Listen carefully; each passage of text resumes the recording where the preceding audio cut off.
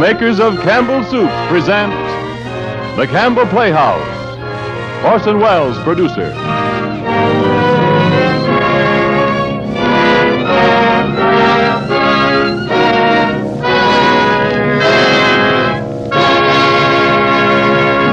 Good evening. This is Orson Welles. We bring you tonight a story by one of America's most successful writers in recent years, Kenneth Roberts. The title, Rabble in Arms. Our guest, Miss Frances D., one of the real actresses among Hollywood's younger stars, and an old friend of yours in the Campbell Playhouse. But before Rabble in Arms, here's Ernest Chappell with some new thoughts on an old kitchen custom. Mr. Chappell? Thank you, Orson Welles. And ladies and gentlemen, that kitchen custom is an old one of the oldest on record. It's the making and the enjoying of vegetable soup. Certainly, many, many years before cookbooks were ever heard of, women were taking good meat and vegetables and combining them in a hearty, substantial soup. And so, in offering their vegetable soup, Campbell's have always recognized the friendly competition of the home soup kettle. They've known that time-saving and trouble-saving in themselves, though important, would never alone sell Campbell's vegetable soup to conscientious wives and mothers. They've known that to have Campbell's vegetable soup accepted at the family table year in and year out by good home cooks, it must compare in fine flavor and good nourishment with the best vegetable soup ever made at home. If you've tried it, then you know that's the kind of vegetable soup Campbell's make. Your first taste tells you they've taken fine beef and simmered it down till the stock is rich and rugged and full-flavored. And in this beef stock, you enjoy the flavor of the 15 different garden vegetables Campbell's use. With a vegetable soup as fine and as wholesome as this waiting at the grocer's, it's no wonder that women everywhere have given up making vegetable soup and turned to Campbell's. If you haven't tried it, won't you do so? If you will, I'm convinced that in your home, too, you'll say, Campbell's is the vegetable soup for us. And now, Orson Welles. In June 1778, Benedict Arnold was placed by General Washington in command of Philadelphia. Early in February of the next year, the Executive Council of Pennsylvania, presided over by Joseph Reed, one of Arnold's most persistent enemies, presented to Congress 8 charges of misconduct against him. In April, Congress, through throwing out 4 charges, referred the 4 to a court-martial. And despite Arnold's demand for a speedy trial, it was December before the court was convened. It was probably during this period of vexatious delay that Arnold, always sensitive and now incited by a keen sense of injustice, entered into a secret correspondence with Sir Henry Clinton with a view of joining the British service. On January 26th, the court, before which Arnold had ably argued his own case, rendered its verdict, practically acquitting him of all intentional wrong, but directing Washington to reprimand him for 2 trivial offenses. Arnold, who had expected absolute acquittal, was inflamed with a burning anger that even Washington's kindly reprimand, couched almost in words of praise, could not subdue. It was then apparently that he first conceived the plan of betraying some important post to the British interests. With this in view, he sought and obtained from Washington command of West Point, the key to the Hudson Valley. Arnold's offers now became more explicit, and in order to perfect the details of the plot, Clinton's Adjutant General, Major John Andre, met him near Stony Point on the night of September. On the 23rd, while returning by land, Andre, with incriminating papers, was captured, and the officer to whom he was entrusted unsuspectingly sent information of his capture to Arnold, who was thus enabled to escape to the British lines. Ladies and gentlemen, I have read to you from the Encyclopedia Britannica on the subject of the notorious and celebrated treachery of Benedict Arnold. What follows tonight is a defense of his character and of his career before that treachery. Rabble in Arms by Kenneth Roberts, with our guest star, Miss Frances D.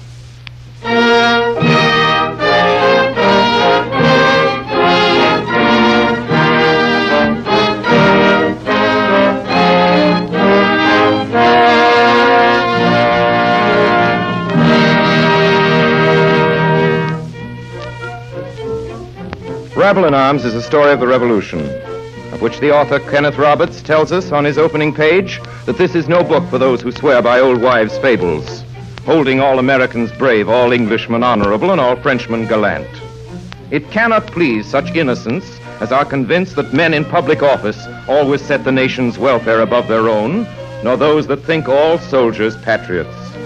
It will disappoint the credulous who cherish the delusion that patriotism burns high in every breast in the hour of a country's peril. Those who crave such poppycock must turn to fairy tales for undeveloped minds. For we are obliged tonight to deal with facts and write what we conceive to be the truth. America? Good heavens, why, America's a wilderness. If you go there, you'll be eaten by lions or chased by savages. It isn't a wilderness at all. Jack Burgoyne showed it to me on the map. Why, it's like a regatta on the Thames. You go to Quebec, and then you come to the lakes, beautiful lakes, and then to the Hudson River. And before you know it, you're in New York. Aren't you, Lord Domain? That's quite right, my dear. Quite right. It's as safe as walking in Hyde Park. There, you see. What about the rebels? The rebels? Oh, they won't bother you. They'll run like sheep when they see our regulars. I'm sending 1,000 of them over next week under Burgoyne. 2,000 Hessians, 5,000 Indians recruited in Canada. That'll put them in their places. Oh, they're nothing but beggars, you know, officered by shoemakers, butchers, barbers. Imagine our British troops being opposed by rabble. That's all they are, you know, rabble. A rebel in arms.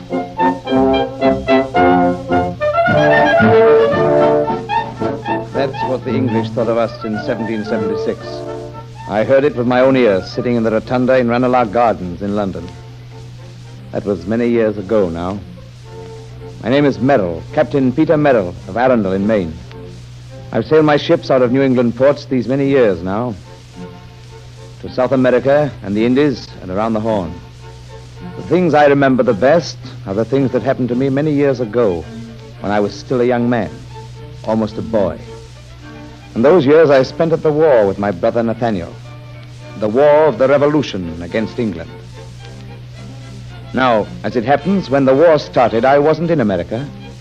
I was with my brother Nathaniel on my father's business in London. There it was that Nathaniel first met that woman, Marie de Sabrevois, and fell under her spell. And there it was that I heard what those English lords and ladies thought of us Americans. A rabble, they called us. A rabble in arms. Ready, Nick? Yes, sir. Ebenezer Plant? Here. Jeremiah Small? I'm coming. Tom Bigfoot?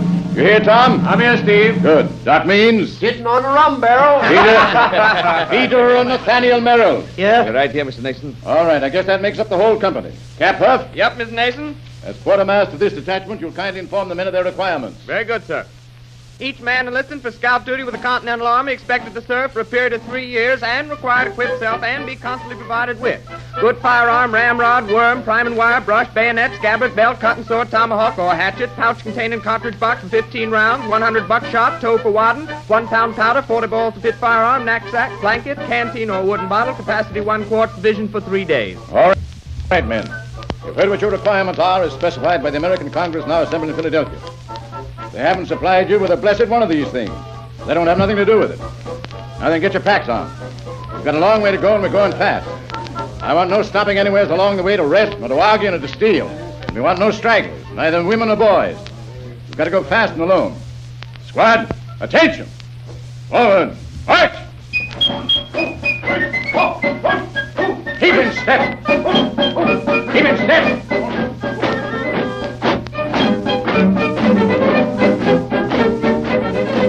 Rabble in arms, they called us. Well, they weren't so far wrong at that. That's just about what we looked like on that June morning 3 months later, with all our folks gathered around to see us go. Barely 24 of us in our homespun suits. No uniforms, no stores, no guns for the half of us, and no two alike. Just where we were going, none of us knew. Nor for how long we'd be gone, nor what we'd do once we got there. On the morning of the 6th day, we reached the Richelieu River. The next day, going upstream in hired bateau, we passed some provision boats going north from Lake Champlain.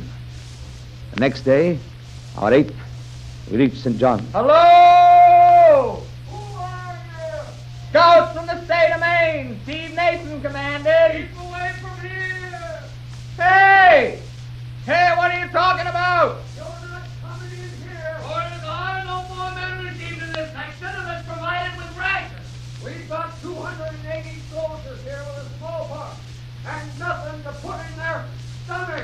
What's happened to your supplies? About a half-week down in Philadelphia, holding them up.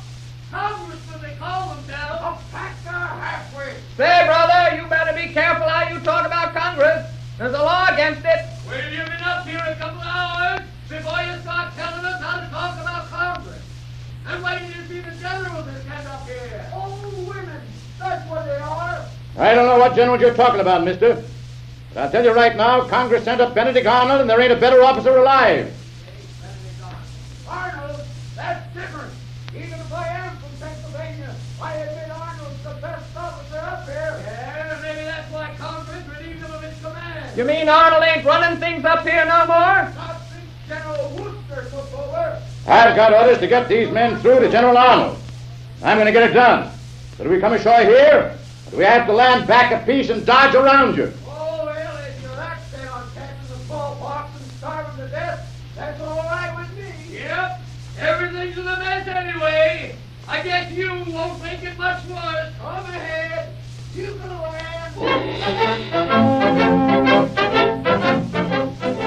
I tell you, Mr. Nason, it's no use. I've tried They everywhere. say us New Englanders is tight. But these here French farmers here around St. John, They won't even there's something sell- else again. They won't even sell you nothing for money. Since that there retreat from Quebec, the French won't touch Congress money. That's Well, true. do you blame them? No, sir, I No, don't. it's not worth the paper it's printed on. That's right. I've got an idea, Mr. Nason.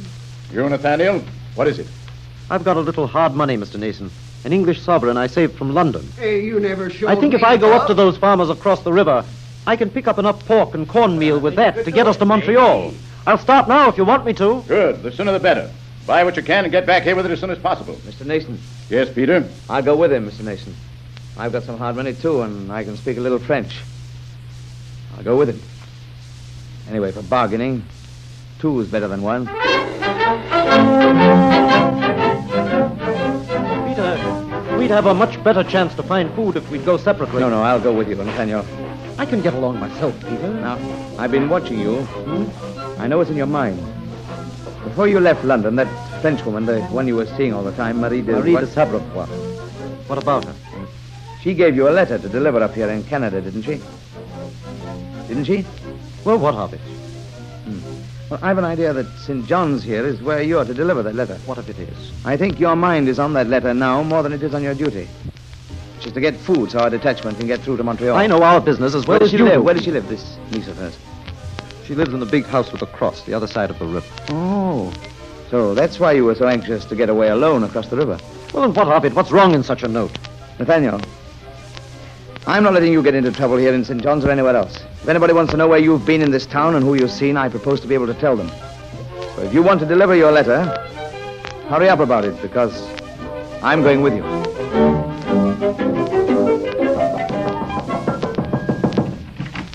What is it? What do you want? Is Ellen Phipps here? Ellen Phipps. I have a letter for her, from her aunt, from Madame de Sabravois. Hélène. Hélène! Oui, Madame Saint-Onge. Sit down, my dear. Monsieur, from where did you bring this letter? From London.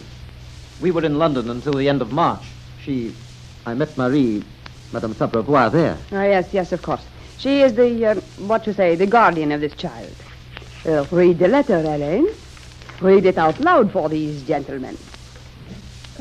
My darling Ellen, I send you my love by a kind gentleman who may see you before I do. I shall come to you as soon as I return. Pray assure the good Madame Saint-Onge. That is my name, Monsieur. Madame Saint-Onge. That all goes well here, but that I long to see you once more. Never again to leave you. Meantime, I send you 8,000 kisses. Your loving aunt, Marie de Sabravois. Ah, so kind she is. Always so good and kind. She said in her letter she'd come here to St. John's when she returned. Do you know when that will be? I do not know. You've had no news of her? This is the first news in many months. I'd like to leave a message for her. Could I write it here? But of course, Monsieur. Well, there's no time, if you will Nathaniel. come We're to- supposed to be getting food. This way, Monsieur.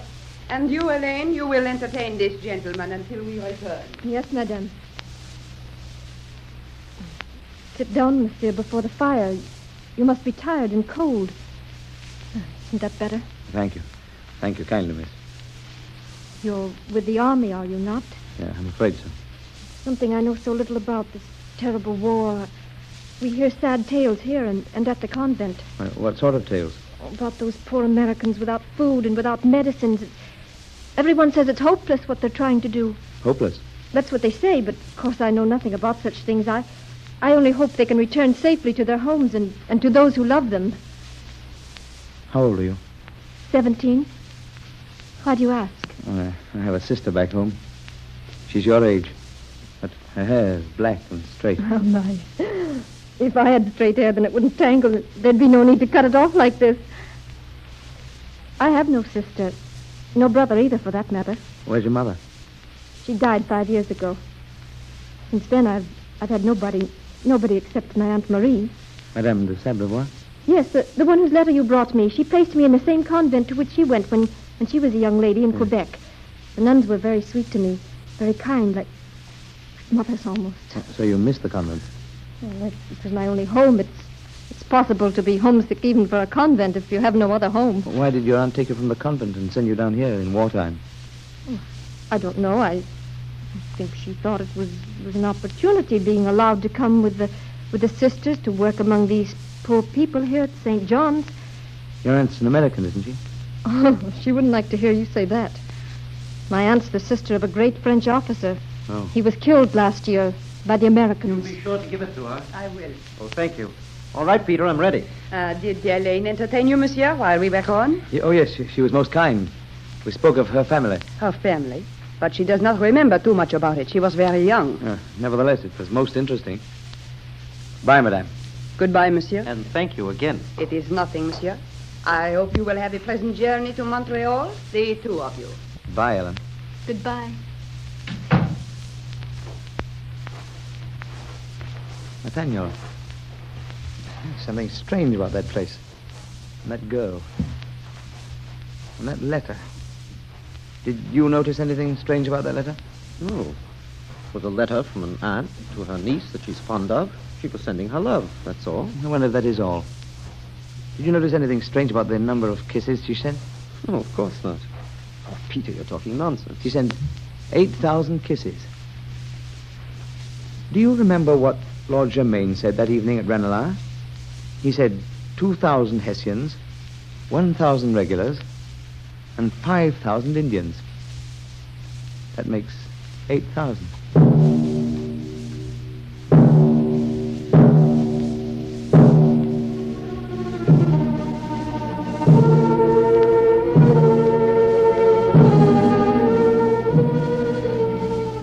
The next day, we were in Montreal. On every street were American soldiers, recognizable as soldiers only because they had bayonets and scabbards, most of them, or dented kettles banging against their hips, or the tattered remains of blankets made fast to their shoulders. But for that, I would have taken them for beggars. They were the raggedest men I'd ever seen anywhere. Shoeless, stockingless, many of them, with breeches seemingly made of dirty rags and ribbons. And they were searching for food, every one of them. When we asked them where their companies were, they sometimes said they were hunting them or that their enlistments had expired and they were trying to get home, though most of them, I think, were lying. When we went on, they slunk away, peering into alleys and up at windows like hungry cats. We came to the Chateau Ramezay, Arnold's headquarters. General Arnold? Well, Nathan, you've been away long enough. I trust the results have justified your little vacation. Is this all you got, one man? Tell me, this is the sole result of 2 months' holiday. Who is this man? General, this here's Captain Peter Merrill. Captain? Captain of what? The brig Orestes, sir, of Arundel, 188 tons. Mason? He's all right, General. Known him for years, him and his brother Nathaniel. Take your word for it. When were you in St. John's? Last night. Who was there? General Sullivan come through with the new regiments? No, sir, but we had news of them. They were just leaving Albany on their way up. There wasn't anybody in St. John's except 2 lieutenants and nearly 300 men down with the smallpox. Smallpox? Smallpox? If we could fill our haversacks and cartridge boxes with smallpox, we could whip the world.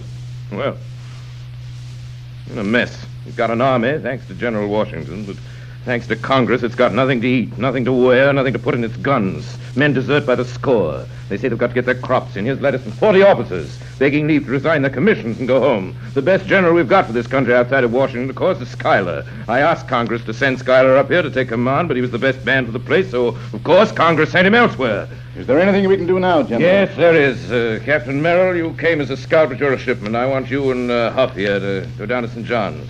Start tomorrow. There's a half-finished schooner there. Finish it. Then dismantle it and hold it in readiness to move south. We'll need it on the lakes if we ever have to retreat. Very well, sir. Nathan, you come back in the morning with the rest of your men. I'll have orders for you, too. Yes. And you pardon me now. I've got letters to write. Letters to Congress. Letters to commissioners. Letters to tradesmen. I got into this war to fight. Now all I do is write letters. Good night, gentlemen. Well, what are you waiting for? I was going to ask you, General. My men haven't eaten today. Oh, you haven't, eh? Well, there's nothing but dried peas to be had around here. If you're hungry, I can give you an order for some of them. Dried peas. As good a diet as any other on which to die for your country.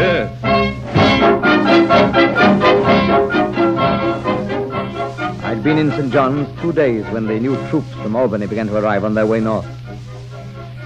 The new troops. 4 battalions of Pennsylvanians under General Sullivan in their bright new uniforms, every man's musket tipped with a bayonet, and each soldier's hair properly clubbed and neatly tied, just so. I found myself wishing that Nathaniel could be with me to see these fine regiments. And it dawned on me that I might never have had such a wish unless, in my heart, there still remained certain doubts about him. And I began to think of that letter and of that woman, Marie de Sabrevois. Yes, what is it? What do you want? Madame. Oh, it's you, the American. Yes, madame. Can I see Miss Ellen, please? But I do not understand. Have you not seen your brother lately? I mean... No, madame. General Arnold detailed him to scout duty on the St. Lawrence. I haven't seen my brother for some days. Oh, then that explains everything. Elaine is quite fond of your brother, you know. Quite fond. He stopped by here 2 days ago. My brother was here 2 days ago? Oh, yes. Where is he now? He is gone. I am surprised you did not know. And Elaine, too. Ellen? Why, yes. He had a note with him for Madame de Sabrevois in Quebec. Madame de Sabrevois is in Quebec? Yes. She has arrived from England some days ago. She was afraid from something she had heard that there was to be fighting in these parts. So she sent Elaine to Albany. What? Alone? No. Your brother was kind enough to take Elaine to Albany. What? Personally. Why, Mr. Merrill, what is it? You look so surprised and so disapproving. I do disapprove. My brother's in the American Army and we're at war. If this gets known... Oh, well, they have been barely 2 days on the road. If you hurry after them, it is just possible that you will be able to catch up with them. If you are very lucky.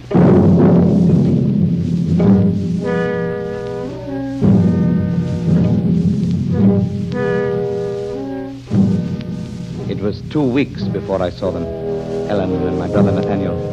And in that time, a heap of things had happened. Things that you can read about today in the history books. How Sullivan's troops, those beautiful regiments that went up the river so full of hope, landed at Trois-Rivières. How their Indian guides tricked them and led them first into one swamp and then into another. How the English came up from nowhere and caught them by surprise. That's the thing nobody's ever been able to understand. How the English knew they were coming. But they did somehow, and burned their boats and then shot them to pieces while they struggled in the swamps. I saw them come down the river. Sullivan's army, naked and starved and sick. Of the army that had gone up that river 10 days before, less than half was alive.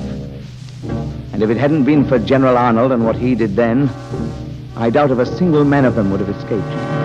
Racing down from Montreal, cutting his way through the whole English army with a handful of men, it was he who planned the retreat. He alone who made it possible.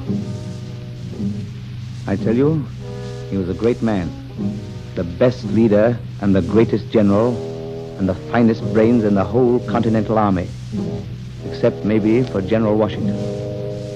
That he trusted me and that I had some small share in his work is something I'm prouder of than anything that ever happened in my whole life, before or since. Captain Peter Merrill at Crown Point from Brigadier General Arnold in command of the American Naval Forces on Lake Champlain. I'm hereby ordered to assemble ship's timbers the southern tip of the lake at once. Find a sawmill at Skeensboro and start getting more timbers, no loss of time. Lay down keels for 10 row galleys. If we can get enough men, we'll build a 38-gun ship, a frigate, and she'll kick up a dust. Everything depends on speed. Benedict Arnold, Brigadier General.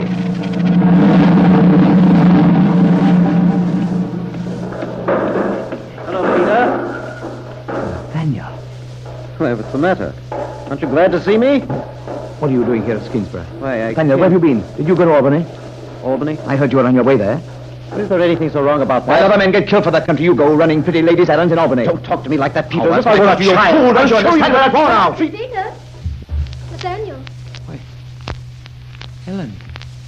See, Nathaniel, I told you your brother would be angry. It's all my fault. Perhaps if you let me explain, Captain Peter. Only you might say how do you do to me first. How do you do, Miss Helen? It's better. Now I'll tell you everything, and you'll find it very simple. My aunt, Madame de Sabravois, wished me to go to Albany. She'd intended to take me there herself.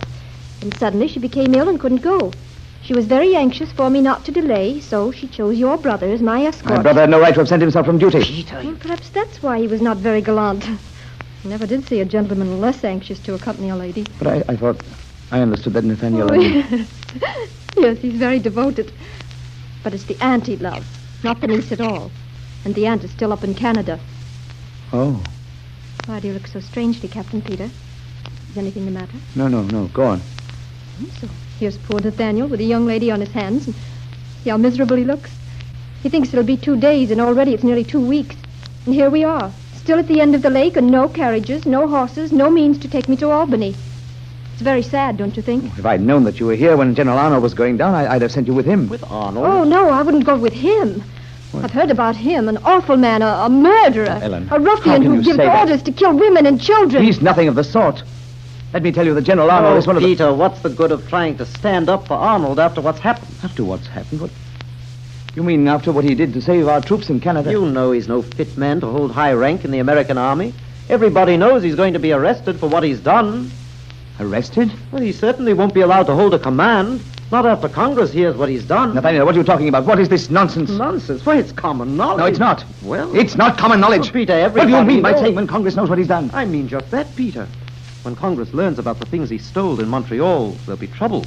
The supplies for the army and the church treasures and the... Oh, so Congress is going to hear that Arnold's a thief, is it? Who's it going to learn it from? How should I know? Somebody's bound to tell. Who told you? Why, everybody. Tell me one. I don't remember any particular one, but in Listen Canada, to me, Nathaniel. everybody... What you're saying is a lie. Do you understand? It's a lie. And I insist on you telling me who said these things. I'd rather not discuss it any further. And I tell you, you must tell me. Goodbye, Peter. See you later. Nathaniel. Nathaniel! Come back here! Nathaniel!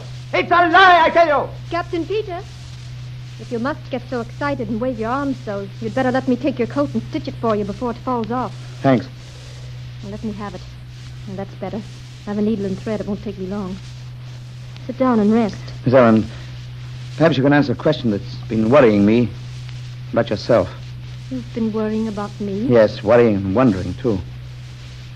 I was wondering why your aunt is so anxious to have you go to Albany now, in the middle of this war. Is there anything in particular you're to do there? Anyone you're to see? Have you any letters you have to deliver? Letters? Why, yes, there was a letter. From your aunt? No, it was not from my aunt. It was from a friend of hers in Canada, she said, to a friend in Albany. You have this letter here? No, only yesterday an officer came through that was riding to Albany. I gave it to him to deliver. Do you remember who it was addressed to? No, I do not. I don't remember at all. I see. Captain Peter. Yes, Ellen? Do you mind if now I ask you something I've been wondering? No, of course not. I've been thinking, and I'd like to tell you what I was thinking because I don't wish to be mistaken. See if I'm right.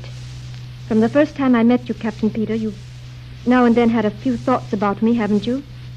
Yes. Were they kind ones? Yes. Well, if you have kind thoughts of me, that means you like me, doesn't it? Yes. That's what I thought, only I want to be sure. Now I wish to tell you something else. The first time you came to the house at St. John's and sat beside me before the fire and told me about your sister, I thought you were very kind, and I've thought a lot about you ever since. Ellen. Wait, I'm trying to make you understand something that I feel. There were other questions you asked me the first time you saw me. It seemed to puzzle you what I was doing there at St. John's in time of war. Yes, it did.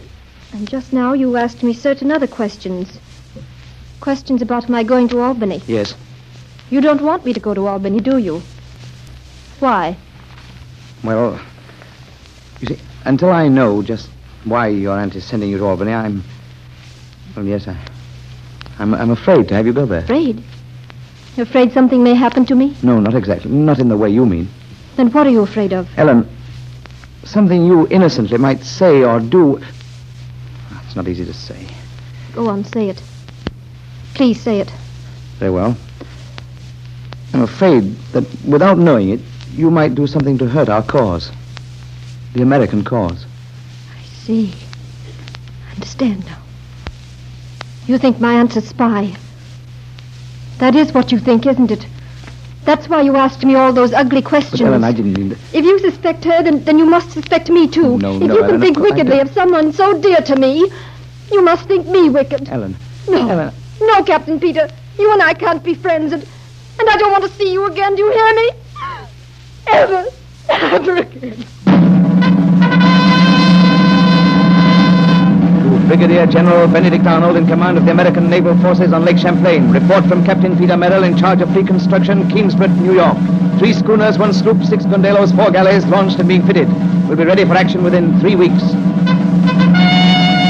Captain Peter Merrill, Brigadier General Benedict Arnold. Good work, but English fleet will not wait 3 weeks. Expect entire American fleet ready for action within 10 days. To Brigadier General Benedict Arnold. Report entire American fleet, now fitted, awaiting orders. Captain Peter Merrill, October 12, 1776. General orders to the fleet. All ships will proceed to anchorage at Valcourt Island in the northern section of Lake Champlain. Immediately and without delay. Well, gentlemen, are we all aboard? Thatcher, the Washington galley. Present. Warner, the Trumbull galley. Present. Merrill, Congress galley. Davis, Lee galley. Dickinson, the Enterprise. Present. Condello, captains. Grant of the Connecticut. Present. Homer of the Specify. Present. Simmons, the Providence. Present. Reed of the New York. Present. Rice of the Philadelphia. Present. Grimes, New Jersey. Present. Sumner of the Boston. Present. All right, gentlemen. Word has just reached me from the patrol boat Revenge. An hour ago, the British fleet passed Cumberland Head. By now, they're abreast of us on the far side of the island. It's what I expected and figured on. They haven't observed proper precaution. They've overrated themselves. They haven't kept proper watch. So they're going by. Now, gentlemen, either we can let them go or we can engage them. If we fight now, we fight against a fleet almost twice our own size. But we fight in our own position and at our own time. The opportunity may not present itself again. Gentlemen, what's to be done? All right, gentlemen, they're going by. What's your opinion, General? You don't have my opinion fast enough. What's yours? If we fight them here and we're caught, we'll never get away. They've got a full-rigged ship that can outshoot anything we've got. On the lake, if we're sinking, we'll have a chance to haul out. If we fight here, we're cornered. You want to fight them on a retreat, Mr. Davis? Well, isn't it better to save some ships than not save any? That's true enough. I agree with that. All right, that's what some of you think, and here's what I think. The object of this fleet isn't to save itself. The chief thing is to keep the British from getting to Ticonderoga and the Hudson in this campaign. To save the lake from them, for this year at least. What happens to us doesn't matter so long as we keep them where we are. If luck's against us, which I trust under God it won't be, then we can talk of retreat, but not till then. It's my opinion. Let them come, by God. Let them stick their heads into this bottleneck. They'll never board us. They can't do it. They've got to stay out in front of us, swap shot for shot with us. If our men could only shoot her, they'd send us a 10th part of what we needed. Those mercenary rats on the seaboard and put all their sailors and all their money into privateers, so there's nothing left for the defense of their country. We could fight off twice our strength in ships and guns. And yes, we can do it now, right here on this anchorage. We can fight him all day, and with luck we can beat him off. If we can't, we'll find a way of delaying him again, delaying him till we've saved the lake. Gentlemen, I say fight him here and fight him now. What have you got to say? It appears we're all willing, General. Thank you. Then if there's no objection... Objections? Oh, good grief, General. There ain't time to think of any. Council dismissed. General, what's that? Gunfire. I had an idea you'd agree with me, gentlemen. 10 minutes ago, I gave orders for our patrol boat to engage the enemy. The Battle of Lake Champlain has begun. You ready, Mr. Gunner? Ready, sir. Fire!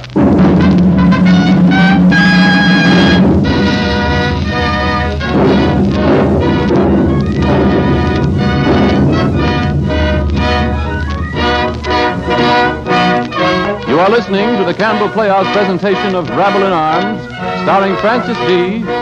and Orson Welles in the role of Benedict Arnold. This is the Columbia Broadcasting System.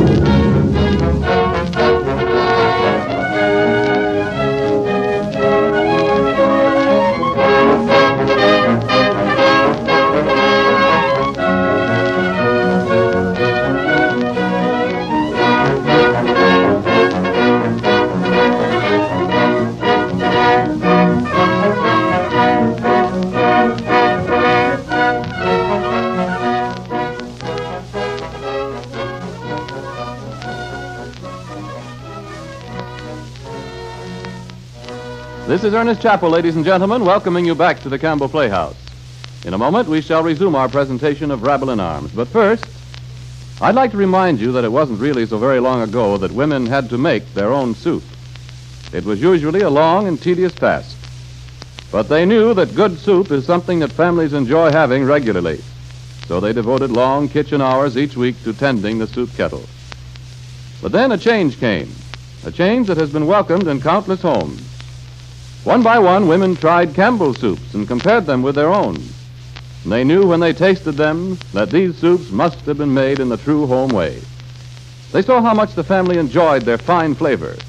And thoughtful husbands said to wives, "With all you've got to do, I wouldn't spend time anymore making soup. Not when you can buy good soup like this."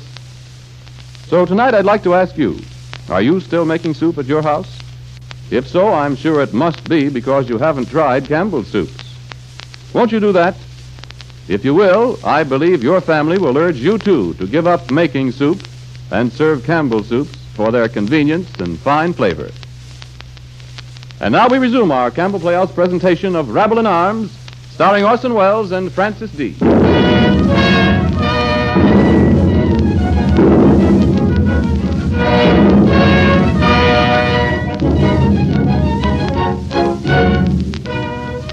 We didn't know it then, or in the hours that followed.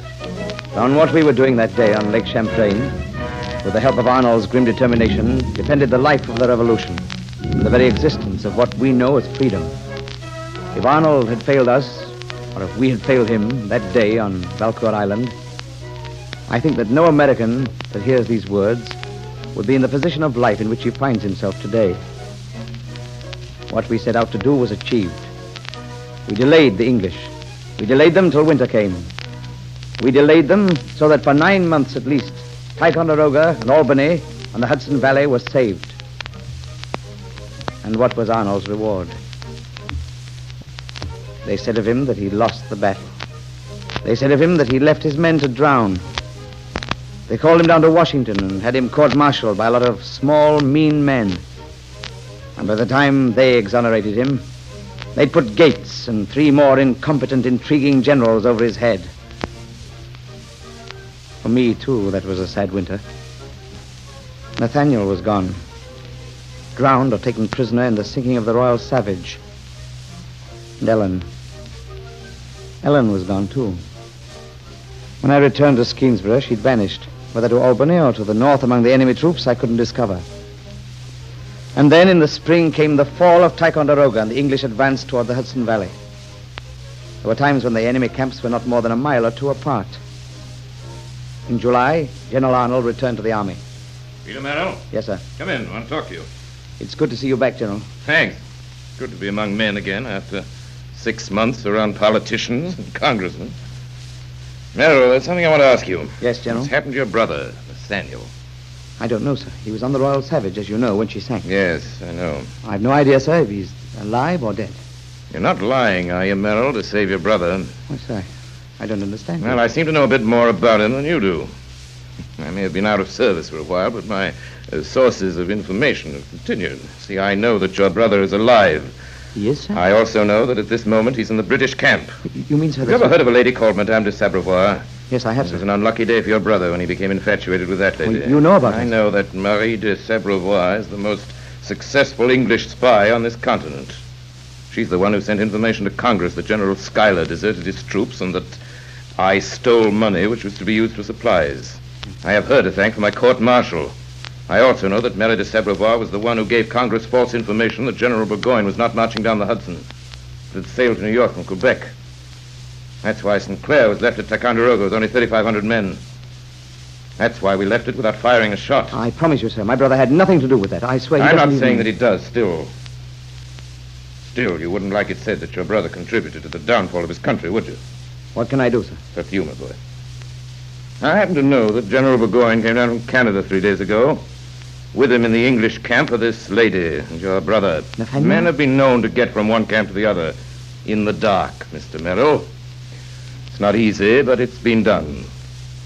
Any day now, the English will attack us. Then it'll be too late. So, your last chance, save your brother. That's all, Mr. Merrill. I've got work to do. Thank you, General. And good night. Good night.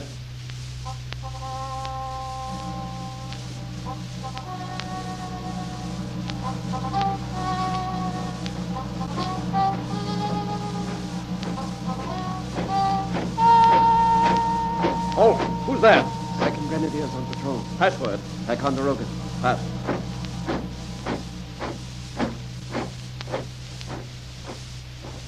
Halt! Who's there? Password. Ticonderoga. Pass. Nathaniel. Nathaniel. Peter, what are you doing here? Hiding in that pit, waiting for you to come by. You must be mad coming into the English camp like this. Oh, getting in isn't hard. It's getting back.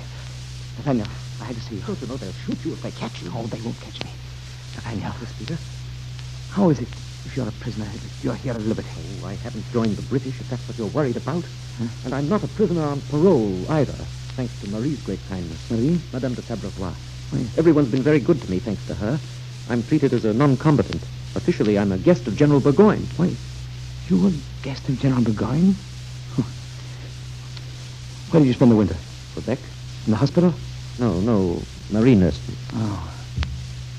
I see. She has a lot of power here on the English side. She and General Burgoyne... Yes, I know. I suppose you've seen General Burgoyne and talked with him, eh? Oh, yes.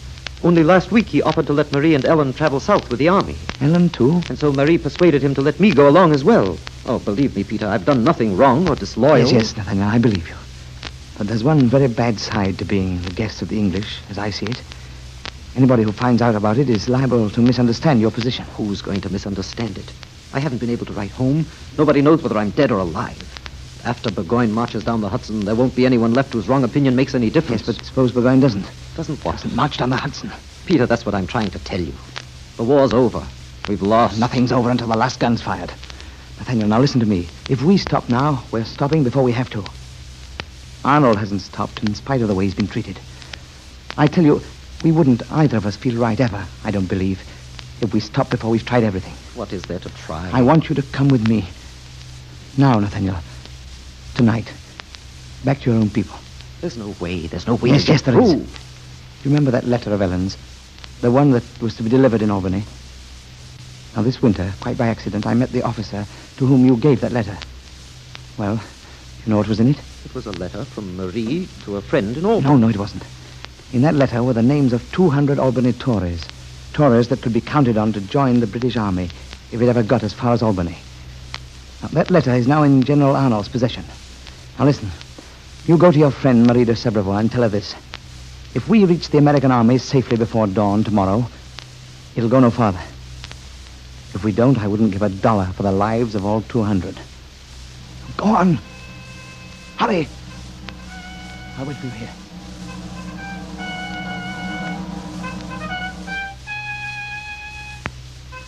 Captain Peter. Captain Peter. Who is it? It's me, Ellen. Nathaniel will be here in a moment with the safe conduct from General Burgoyne. But, I'd have come before, but I knew she was watching Ellen, me. you shouldn't be here. Oh, I knew you'd come back one day, Peter. When Nathaniel came to my aunt's tent just now, I knew then that you were here. I came just as soon as I could. It's not safe for you here. You must go back, Ellen. I had to see you. The last time I saw you, I behaved very badly. I'm sorry. No, it was my fault. I shouldn't have. No, Peter. You were right. You were right about my aunt. She's what you said she was. I know that now, and worse. She has been kind to me always. Oh, Ellen, she used you. You loved and trusted her, and she took advantage of it. I know that too now. That's why I won't stay here any longer, or among people who fight you and your country, Peter. I want to go into the colonies, into your colonies. I want to leave here tonight. Yes, but, Ellen, where would you go in the colonies?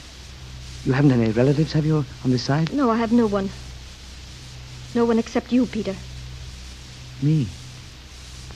You Remember at Skeensboro, Peter, you told me that you felt kindly about me, and I told you that I felt how I felt about you.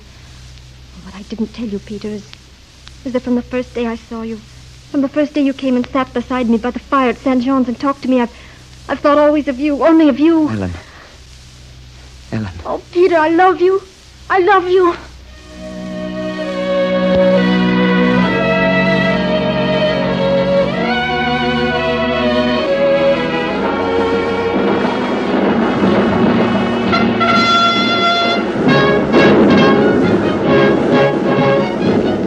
2 days later, the English attacked, Burgoyne moving south and east down the Hudson Valley, trying to break through to the sea.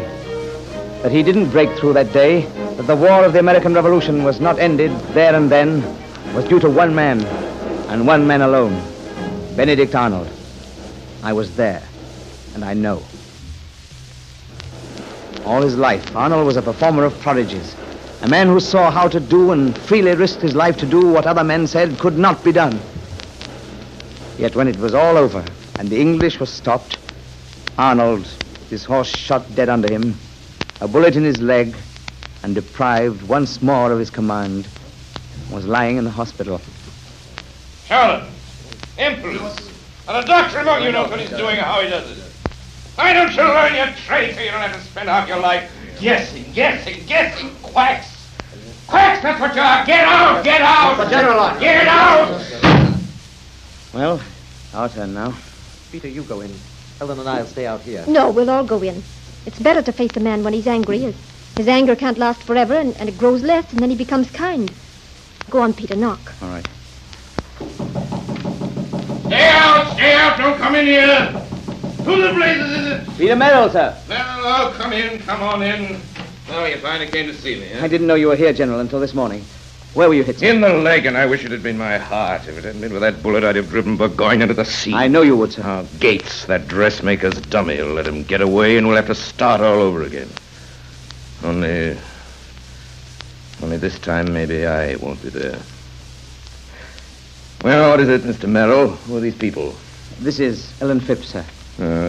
Sit down, Miss Phipps. You'll excuse this disarray, ma'am. It's not often we find such gems of loveliness in this part of the world. And this is my brother, Nathaniel.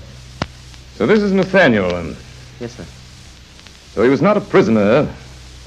Nathaniel Merrill remained within the British lines during an entire campaign. What's his excuse for that? I'll not make excuses for himself. Well, sir, and he'll make none for himself.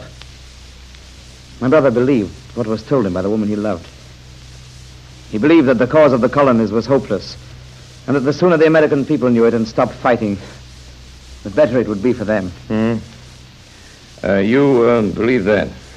Yes, sir. And yet last night you returned to the American camp. You fought in today's battle. I wanted to be with my own people, with my brother.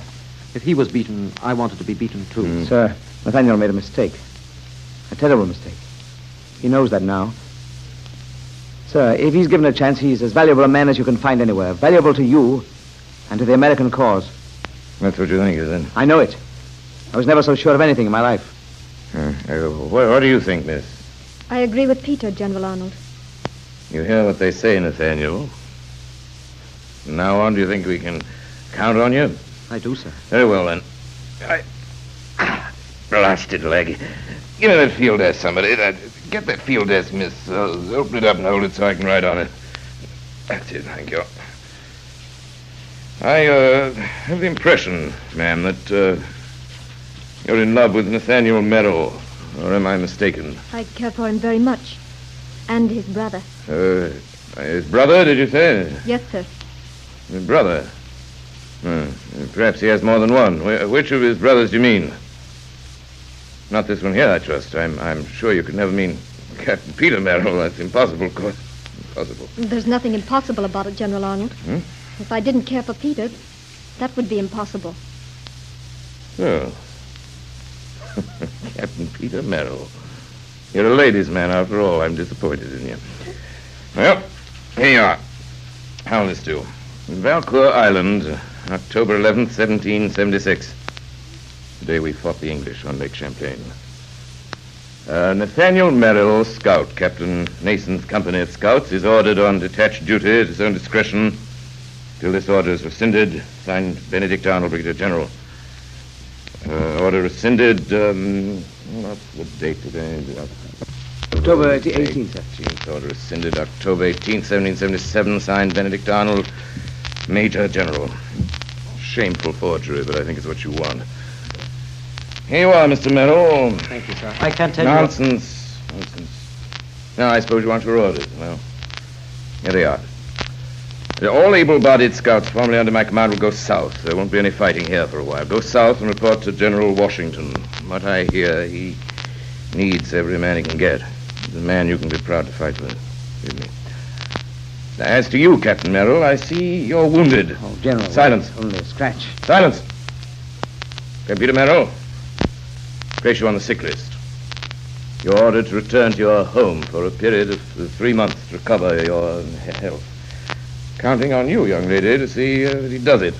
So... Oh, General. General Arnold. Oh, be off with you. Be off with you. My leg's playing the devil with me. Do you think all this talk has improved it? Or my temper? Or the state of the country? Be off with you, all of you. Goodbye, confound you. Goodbye. Send my orderly to me as you go. And go on, all of you. Get out. Get out.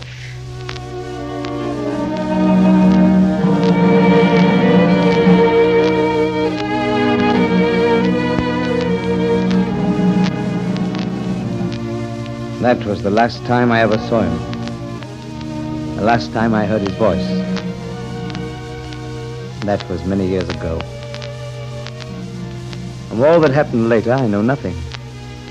Or of the deed that caused him to be branded traitor, forever doomed to be cursed by the mass of his countrymen.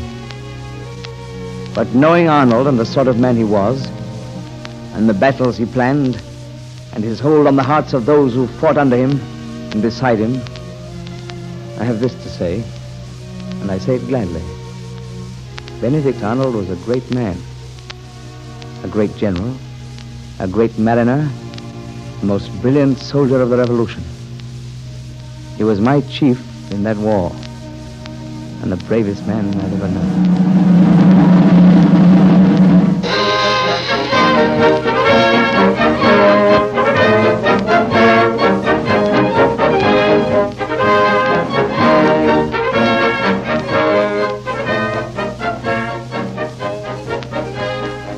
You have been listening to the Campbell Playhouse presentation of Rebel in Arms, starring Orson Welles and Francis D. In just a moment, Mr. Welles will return to our microphone. But first, right now, a word, if you please, to the mothers listening. Every mother knows that plenty of vegetables are a necessity for growing, active young people of all ages. And wise mothers are glad to know that in Campbell's vegetable soup, there are 15 different garden vegetables lavishly mingled in a stout, invigorating beef stock, cooked just right for flavor and nutrition. Little wonder that mothers have come to regard this vegetable soup as almost a meal in itself. Always a comfort to mothers, too, is the way the youngsters take to Campbell's vegetable soup. Its very look is a bright invitation to the children to come on and eat. And because it's so delicious, they like to have it often. So I ask you mothers this. Do you keep Campbell's vegetable soup on your pantry shelf regularly? And now, here is Orson Welles. And here, ladies and gentlemen, beside me at the microphone, is one of our favorites on the Campbell Playhouse. This evening's guest, Miss Francis D. Good evening. Francis, I'm glad you kept your word of a few weeks ago. We're all glad you've managed to come back to us as soon as you have. Everybody who heard it, I know, remembers your fine performance as Lotta in Come and Get It. You know, Orson, I wanted to tell you something about that. You remember you gave me that lovely triangle with which you called the men to dinner and Come and Get It? I do indeed. Mr. Esmond, Mr. Harry Esmond, have you an equivalent to the lovely triangle? Sounds like a fire engine, but is that a reasonable facsimile? You said you wanted to use it, as I remember, to call your two boys to eat their Campbell soup. Thank you so much, Miss Yes, D. and would you believe it? That triangle has disappeared. I think it was too fascinating for take some it. of the neighboring youngsters. You were wondering? You were wondering. I was wondering. Go ahead and wonder. I was wondering if there was anything on this broadcast you could give me to take its place. Well, would they come if you played Yankee Doodle on a drum and fight? Well, I'm afraid you don't know little boys, or maybe you do. The next time they'll want a symphony orchestra. A small enough price, Francis, believe me, for a performance, and believe me, again, as entirely swell as yours was tonight. Thanks again, and come back again. Thank you, Orson. I will. Good night. Frances D., ladies and gentlemen, in her more serious moments, was Ellen Phipps. Pretty wonderful Ellen Phipps, and Captain Peter Merrill was pretty wonderfully played by Mr. George Coulouris. Edgar Berrier was Nathaniel Merrill. Captain Nason was Mr. Robert Warwick. Huff was Richard Baer. Guy Rep was Edward Donahue. Richard Wilson was Scout Fleck. And William Adeland was General Ad-lib. Madame St. was Georgia Bacchus. And Benedict Arnold was your obedient servant. The music tonight was inspired by and was contemporary with the American Revolution and was authentic, or so Mr. Bernard Herrmann claims, who conducted it, as always. And now, as to next week.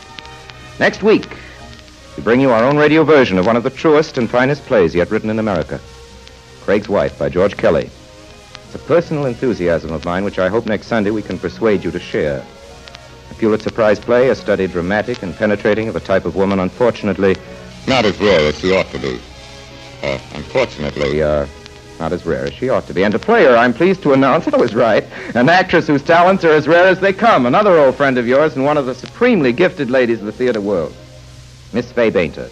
Miss Fay Bainter will be recalled by Campbell Playhouse listeners for her sensitive and searching portrait of Mrs. Dodsworth in our own recent broadcast of the Lewis novel.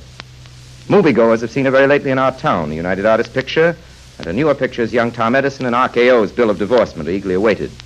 It's impossible to think of anybody better for Craig's Wife. In fact, it's almost impossible to think of anybody any better.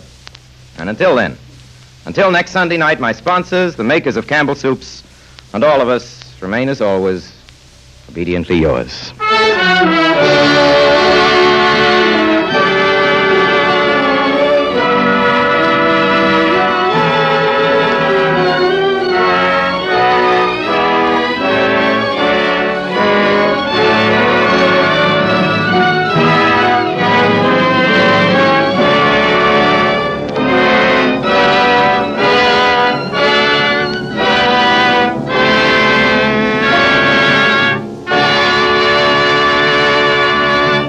The makers of Campbell Soups join Orson Welles in inviting you to be with us in the Campbell Playhouse again next Sunday evening when we present Craig's Wife with Fay Bainter as our guest. In the meantime, if you've enjoyed tonight's Playhouse presentation, won't you tell your grocer so tomorrow when you order Campbell's vegetable soup? This is Ernest Chappell saying thank you and good night.